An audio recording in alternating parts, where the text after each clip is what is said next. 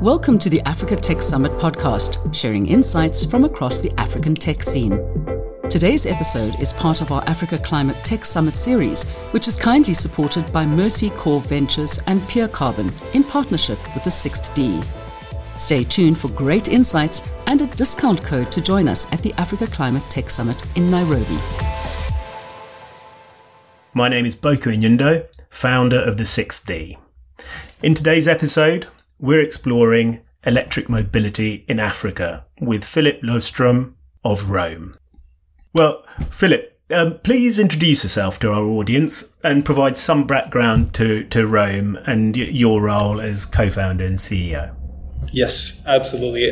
So my name is Philip Lovstrom. I am CEO and co-founder of Rome. We have been in Kenya for the past 5 years. We're setting ourselves up to be an electric mobility provider for all of sub-Saharan Africa. But today and for the coming few years, we're going to be focused on Kenya as a market because that's a big enough market to fill at the moment. We are focused on two business segments and two product segments. So motorcycles and buses. We fundamentally believe that one, the technology for climate change mitigation exists today. There's nothing new that we have to invent. There's no new technology that we're waiting for. If you remember, when was this? Maybe 6, 7, 8 years ago in Europe and in the US, and we still have the remnants. We still have small pockets of this debate that comes up once in a while. We talk about, if only batteries costed this much, or if only this technology came out, or if only we could fast charge a vehicle with this speed, then we could solve climate change. But in reality, everything we need is in front of us. So one, the technology exists. Two, it needs to be packaged into a product. It needs to be designed to become a product. And you need to take all the components, put them together, make sure that you have a product that's fit for use, fit for market, fit for purpose, and make sure that we can take this forward. So we're very, very focused on that product development. The third thing that we're also very stubborn about and make sure that we emphasize over and over again is that the population increases that we're seeing not only in Kenya, but in a Pan-African scale, is that Africa is going from 1.2 billion people that it is today to roughly 4 billion people in the coming 77 years. So up until 2100. So by 2100, we're going to be a 4 billion people continent. Nairobi is going to move from being a 5 million person city to a 45 million person city. All of that need for transport needs to be provided, right? That's part of development. We got to make sure that people can transport themselves. That transport needs to be emissions free. We think that the best bet today is to make sure that we go down the pathway of creating battery electric vehicles. We think that's the best bet to, as quickly as possible, make sure that we curb emissions before they occur. Because really what we have a possibility of doing in Kenya is, instead of just keep on rebuilding the past like Europe and US has done for a very long time, we can then build for the future instead. And we can build the future immediately instead of taking the routes through old technology. No, absolutely, and making a future that's fit for purpose for the needs or forward needs of Africa is critical, and those numbers in terms of population growth critical. May I ask, what was the inspiration for you to start an electric mobility company in Kenya? Give us a bit of background to, as it were, the early days, a younger Philip venturing into the world of business. Yeah, so I've been in electric mobility for the past decade, everything from building my own vehicles to doing consultancy with companies around Northern Europe for quite some time. And I've spent a lot of time with electric vehicles. 10 years ago, there was not a lot of people in the sphere and in the scene. It was very tricky and hard to get components. That's fundamentally different today. That paired with the fact that I've spent a lot of my upbringing in Kenya, just eventually combined into moving here and building electric vehicles here instead. And that was sort of the origin of Rome, or Opibus as we were called back then. So really in all of this is a combination of, the technical background. I've always had a massive drive for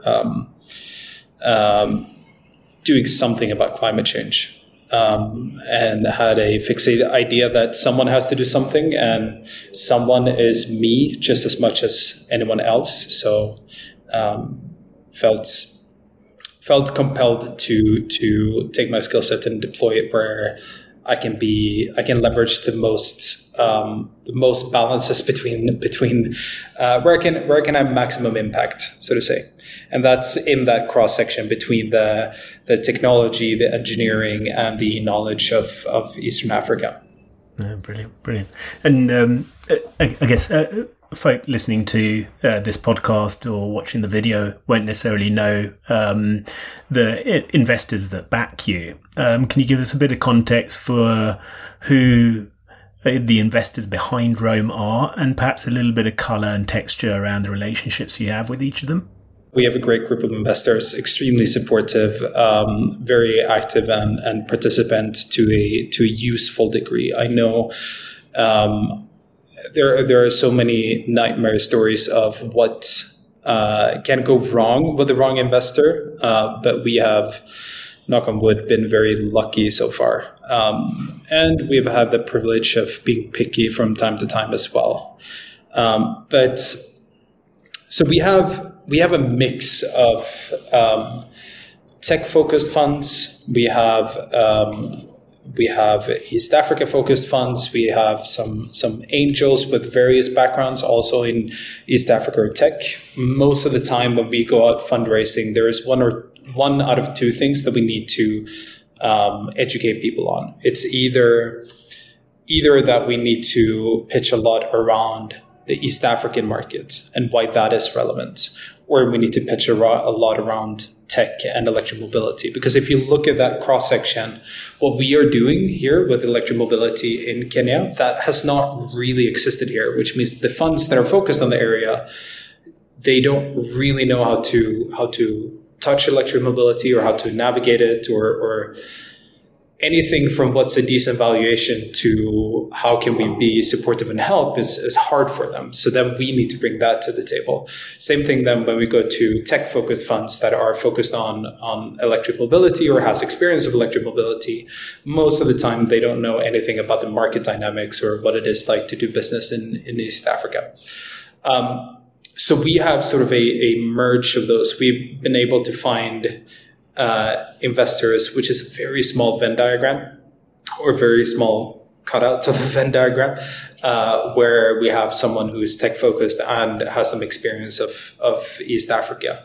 But it almost ends up being driven by different individuals and finding those right people inside funds that has enough leverage and power to be able to say that, hey guys, this is something that we should pursue. Regardless of if it is a tech-focused person in a East Africa-focused fund, or if it is a East Africa-focused person in a tech fund. And that's a bit of the dynamic that I hope that's going to shift now, because as we sort of progress up in several different steps of capital, I mean, there is the traditional journey of through seed with a couple of rounds with VC funds, and then essentially graduating to private equity stages and et cetera. We see a lot of larger ticket writers. In essence, they are raising funds primarily focused on electric mobility, which is quite a large, that's a massive change, right? When we started this 5 years ago, there was absolutely no funds that were looking at electric mobility. The first 2.5 years of our company, we spent that revenue funded through and through. So we sold electric safari vehicles, made enough money to pay salaries for our staff, not for the founding team, but salaries for our staff as well as the components and everything. And then we deployed those safari vehicles. But 5-6 years ago, all funds, all money was focused on microgrids, power access, and those kind of things. And now we're starting to see more advancements and more proactive movements towards electric mobility, which is hugely exciting for the whole sector. I would say it's not only about us, because as I see it, we're not really competing with any of our what gets pushed as our current competitors, which is, the other electric mobility companies in the area. And Kenny has quite a lot of them by now. But really our competition is the incumbent internal combustion engine, motorcycle, bus, be it what you want, whatever vehicle it is. It's the petrol vehicle, the diesel vehicle that is dominating. It's not the electric vehicle. So the electric mobility actors will need a lot of investments to be able to, one, get through their phase of product development, and then define that product market fit. And that will usually take a bit longer than what you think. And then there will be a lot of money required to scale that up as well. And a serious amount of large funds that are now raising money specifically for electric mobility is very exciting to us and to the whole sector. That's brilliant. It's great to hear that level of positivity at a time when, if you like, the macroeconomy generally the world over is obviously facing some challenges. But you mentioned the market dynamics and what essentially you're involved in, and what your customers are participating in is, in a sense, a transition. An industrialization in real time. And as that happens, what challenges have you faced as a business, and what opportunities and paths to growth have you sought and hunted down? Because every business is buffeted by headwinds and opportunity. It'd be good to know from a macro perspective where you face the challenges and how to navigate them, and also where you see an opportunity, and as well as where your investors have seen opportunity. I mean, I think the interesting thing here is, you mentioned that the global macroeconomic situation is different, and it's a bit tricky at the moment. And I would agree, because although a lot of these funds are raising money to be able to put into electric mobility companies, not a lot of them have closed yet. So that's still going to impact here. But on the other, there's a different metric there, which is that the way the companies globally have to operate now, when it comes to profitability, when it comes to this whole hype that we've had with pre-revenue companies globally that get insane valuations for the potential, that has never been the case in East Africa. And I think it's going to be quite a long time before we have that. So to us and to me, this is quite normal day-to-day operations to focus on metrics such as revenue, profitability, and etc. That's just where we had to be. When it comes to the rest of your question, could you repeat it for me? Challenges and opportunities. And I was thinking, looking into your business and looking at you, for example, looking at the charging infrastructure, you obviously clearly investing in opportunities that are going to build a sort of a long-term robustness for your business. Whilst at the same time, clearly the connectivity to grid power within a context like Kenya has its challenges, and there may be other issues around policies that perhaps stave off the amount of funding that you can receive, or whether there's taxation bottlenecks or import-export issues. Just getting a sense of where there has been challenge and perhaps how you successfully navigated them or sought support from other players in order to navigate them, but also principally the opportunity, which is I'd imagine where you'll land most is, where are you seeing your business really excite, whether it's funders or customers or other stakeholders in the Kenyan ecosystem? Yeah.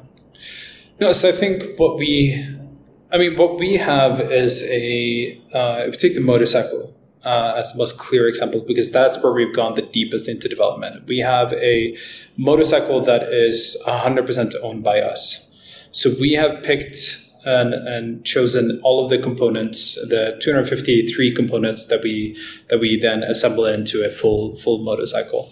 And that gives us a lot of leverage over things like cost down and reducing cost. It gives us a possibility of making sure that the design of the motorcycle is in such a way that it is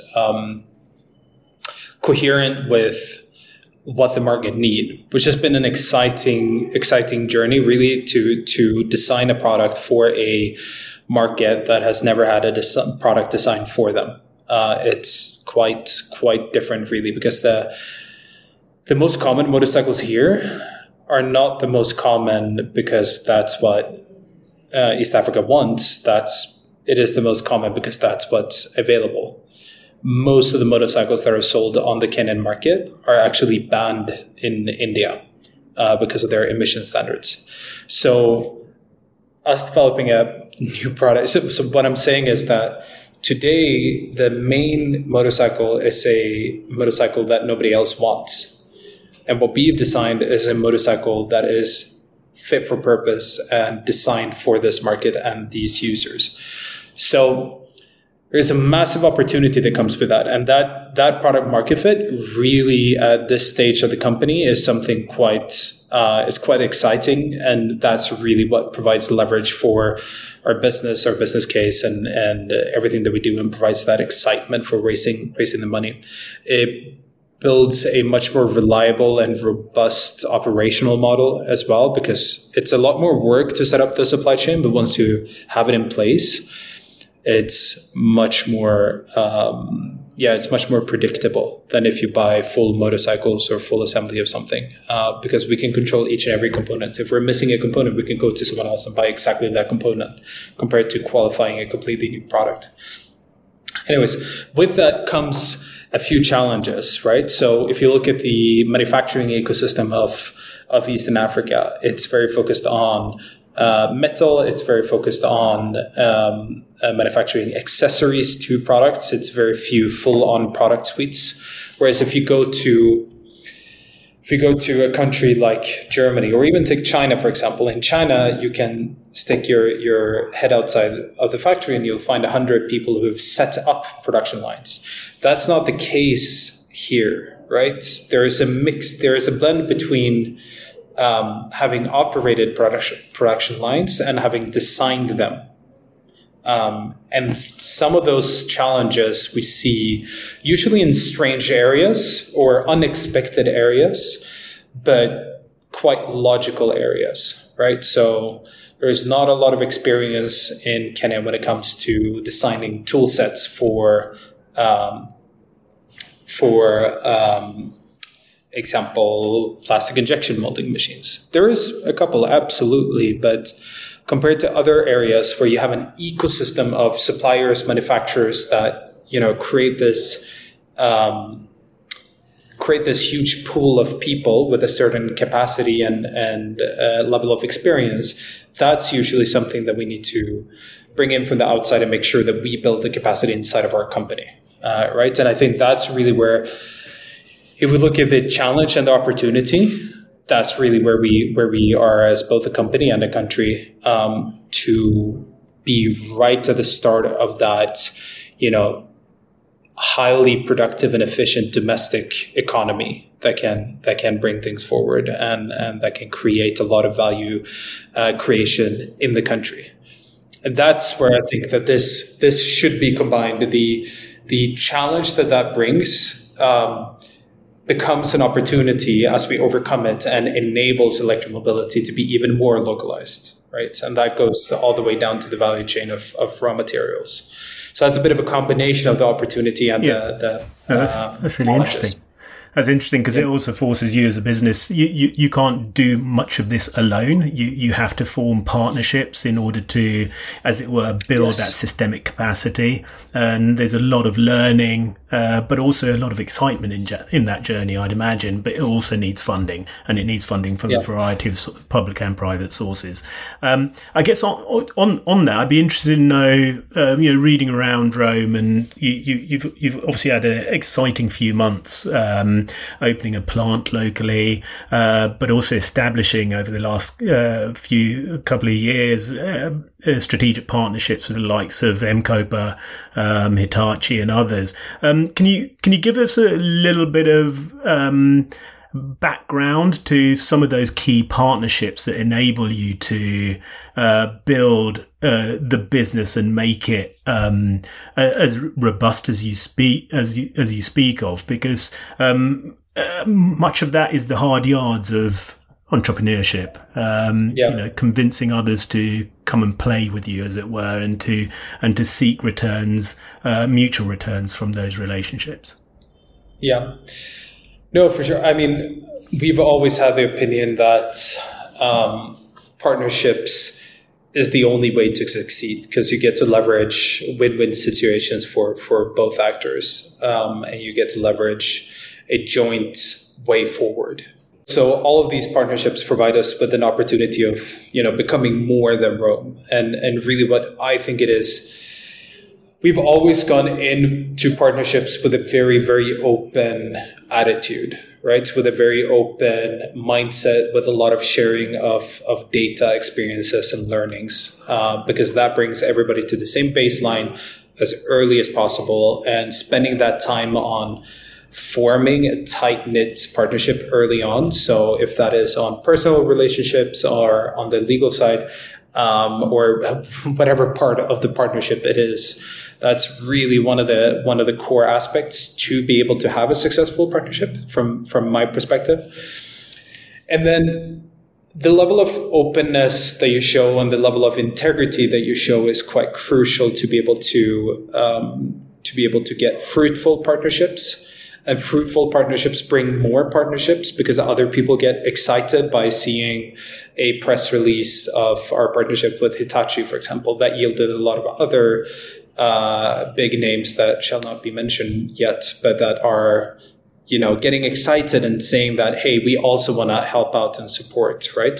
And then there's leveraging partnerships for different things, right? So with M-Copa, we obviously have a very tight market-based commercial relationship on the types of units that we put on the ground together. With Hitachi, we're talking a lot about how we can leverage their strengths as a global manufacturer to make sure that we can do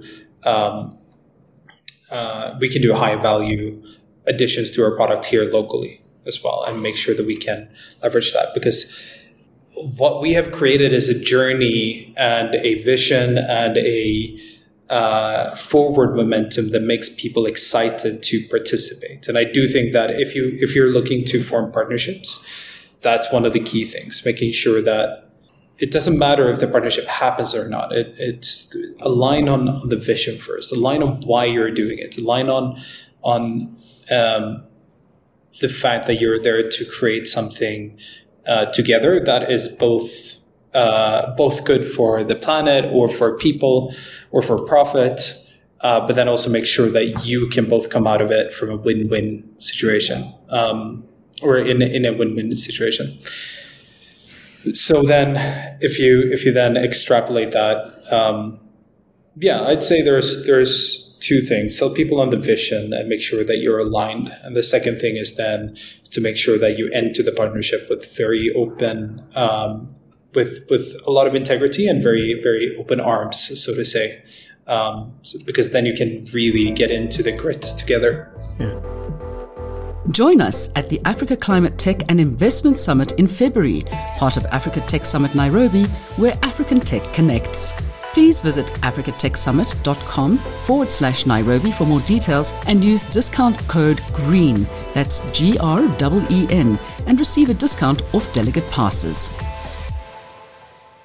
No, I for one can't wait when I'm in Nairobi to jump on one of your buses, or when I'm up country in Western Kenya, jumping onto a boda boda maybe. That's a Roam bike. You really should. It's a lot of fun. The Roam Air is a good drive, and we probably won't let you drive the bus, but or any of the buses, but you can definitely drive the motorcycle. No, good stuff. Well, I'm going to ask what your view is of the competition, because obviously, like I said, it's a transition era. It's industrialization, but it's with climate for uppermost in one's mind, together with the affordability that attracts customers and enables you to scale. But there are others investing in this space. There are others producing not too dissimilar products and services to you. There are clearly others doing so in other parts of Africa, and as well as countries adjacent to Kenya. That's all creating, if you like, a redder ocean than was a couple of years ago. And certainly if there's this bulk of funding coming towards electric mobility, that's probably going to intensify. What's your perspective on the competitive forces that Roam faces? I mean, out of the electric mobility companies, I've not yet met anyone who's in the same part of the value chain as we are. We manufacture motorcycles and we sell them to people, including the battery. We don't operate, we're not operators. We don't have a swapping model. We sell the motorcycle and the battery is one kit. So when you buy a motorcycle, you own that battery, whereas most of the other electric mobility players on the market, and I'm not going to call them competition because we are in different parts of the value chain. Most of the other electric mobility players, they're running different sets of operational models. If it is, buy a bus, but we rent you the battery pack, or buy a motorcycle, but we rent you the battery pack and then you swap it whenever you need to. Like, you can do that on our motorcycle, but we don't want to operate that. We don't think that that's the scalable way to get... Because again, our mission is to accelerate electric mobility across the continent. We want to deploy as many electric vehicles in a responsible way as quickly as possible, and raising money to be able to put that into the capex that's needed to run those kind of operational models. We don't want to do it. The risk for us is too big. So we want to focus on making sure that we have the product correct and product right. So one, we don't run the same operational model. We do have complementary charging stations that you can use if you're out and about and you want to charge somewhere, but you can also just plug in our battery pack wherever you are. So wherever you can charge a cell phone, you can charge our motorcycle.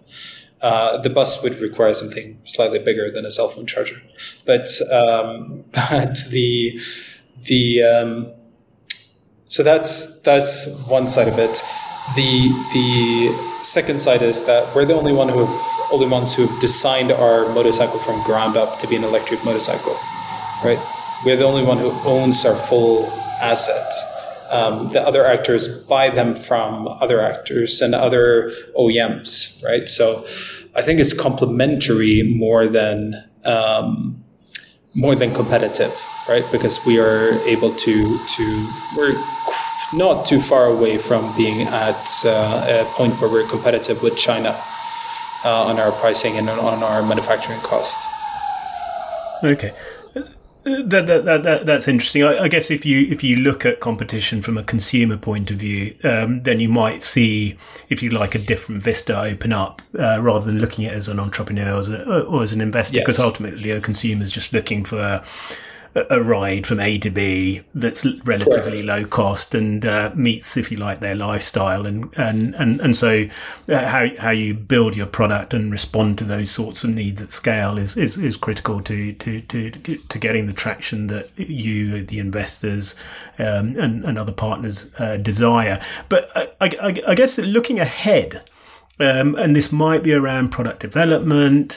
It might be about geographical expansion. Where do you see Roam evolving as you look to scale and reach, if you like, the next funding levels and perhaps one or two above that? Are you seeing? Yeah. Have you got any aspirations and vision for what the business looks like in a forward future? Right now, at this point, when we're looking at expansion and growing, we're looking at two different options. One is to go deeper into manufacturing, so taking even more control of supply chain. So things that we today might buy as off-the-shelf components to make sure that those are Rome components. That's one option. And they're in no order of priority. The second option is to take the product that we have today and expand that into more markets, right? And I think in reality, we will do both over the coming 6-7 years, because until 2030, we want to deploy 2 million motorcycles, which is still only a fraction of the total market of motorcycles, but across Africa. But in reality, we probably have to do both. So what we are choosing between now is which one we do first, right? Because I strongly believe that focus is an absolutely crucial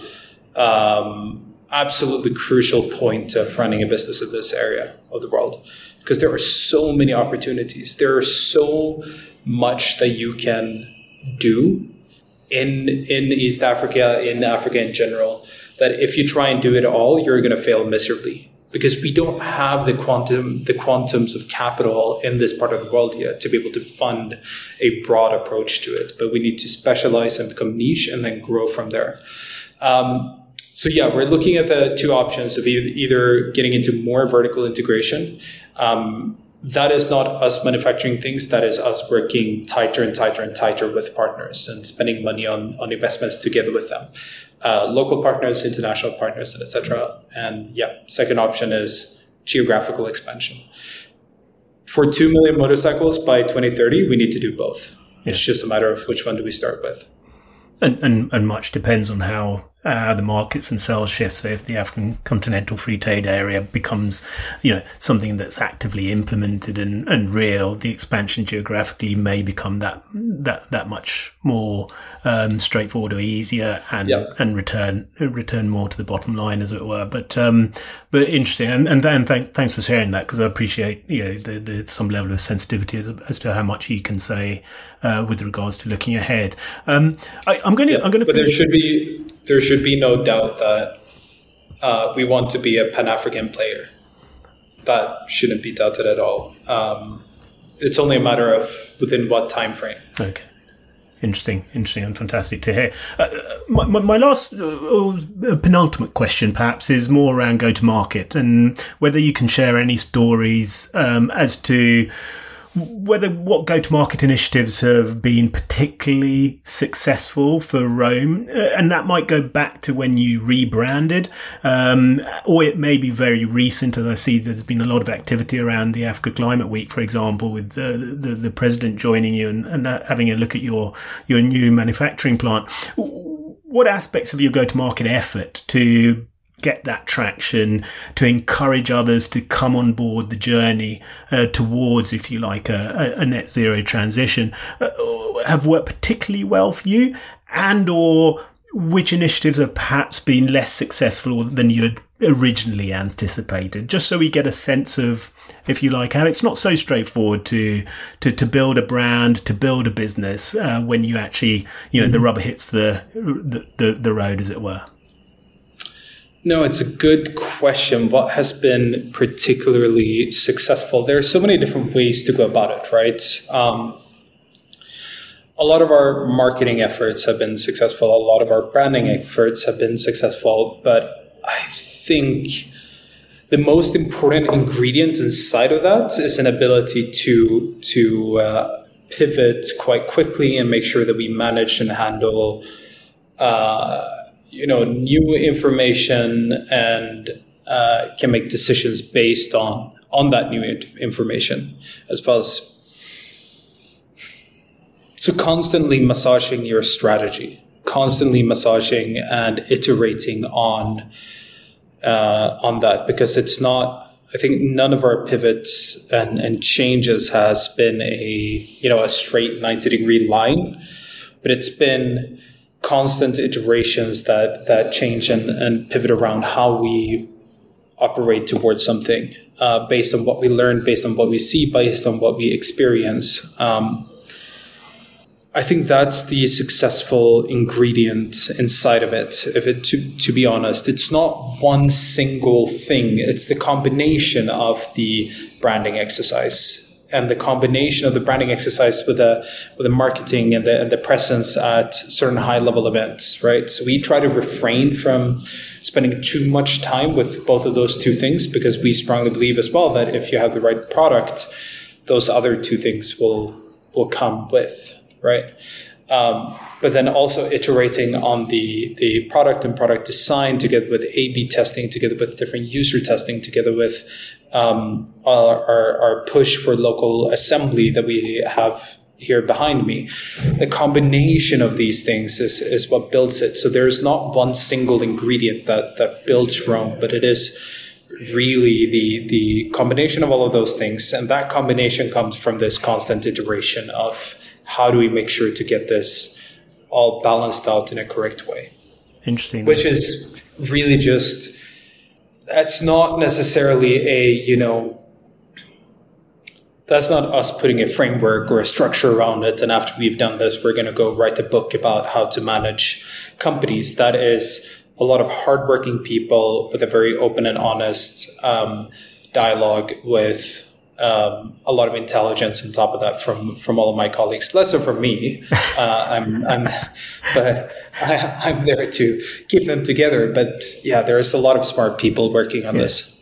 No, you can feel it with Rome. 'Cause to me, strategy is a mix of analysis and intuition, but actually to have the system and the process and the mindset to accommodate the inputs that come from those two sources is really important, because some of it can be hard data, some of it can be soft feely stuff, but actually you need a method of really allowing the two to collide to then understand what the pivot looks like, whether it's the left or whether it's the right, or start again. But if 100%, and there's a very, very, I mean, we end up there as well, but it's quite important to stay away from analysis paralysis and not get too deep into the data, not get too sucked into it, but go there enough to say, because analysis of data is almost asymptotic, right? So it's a curve that's where the derivative is changing. I'm trying to find better words to explain this, but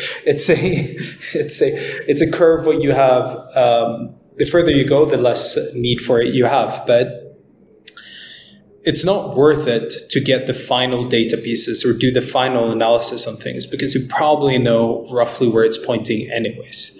And that's true for a certain stage of the company. And this is the tricky thing. When do you change that, right? Because when do you change the pace? When do you change what is acceptable? And also, how do you change what is acceptable with the same amount of, with the same people inside the team and the organization as well, right? Because yesterday we did something one way, and today we need to raise the bar and do it in a different way, right? So early on, as we ran the first couple of units on the production line, we said, just push them through and we'll do the fixes at, end of line stations.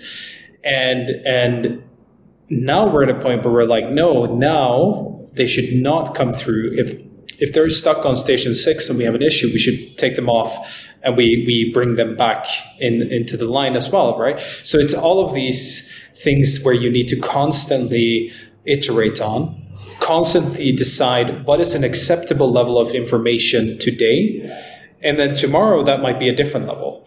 So I mean, we're building a company with all of the back-end resources, right? Building out a finance team, building out an HR team, building out all of those kind of things.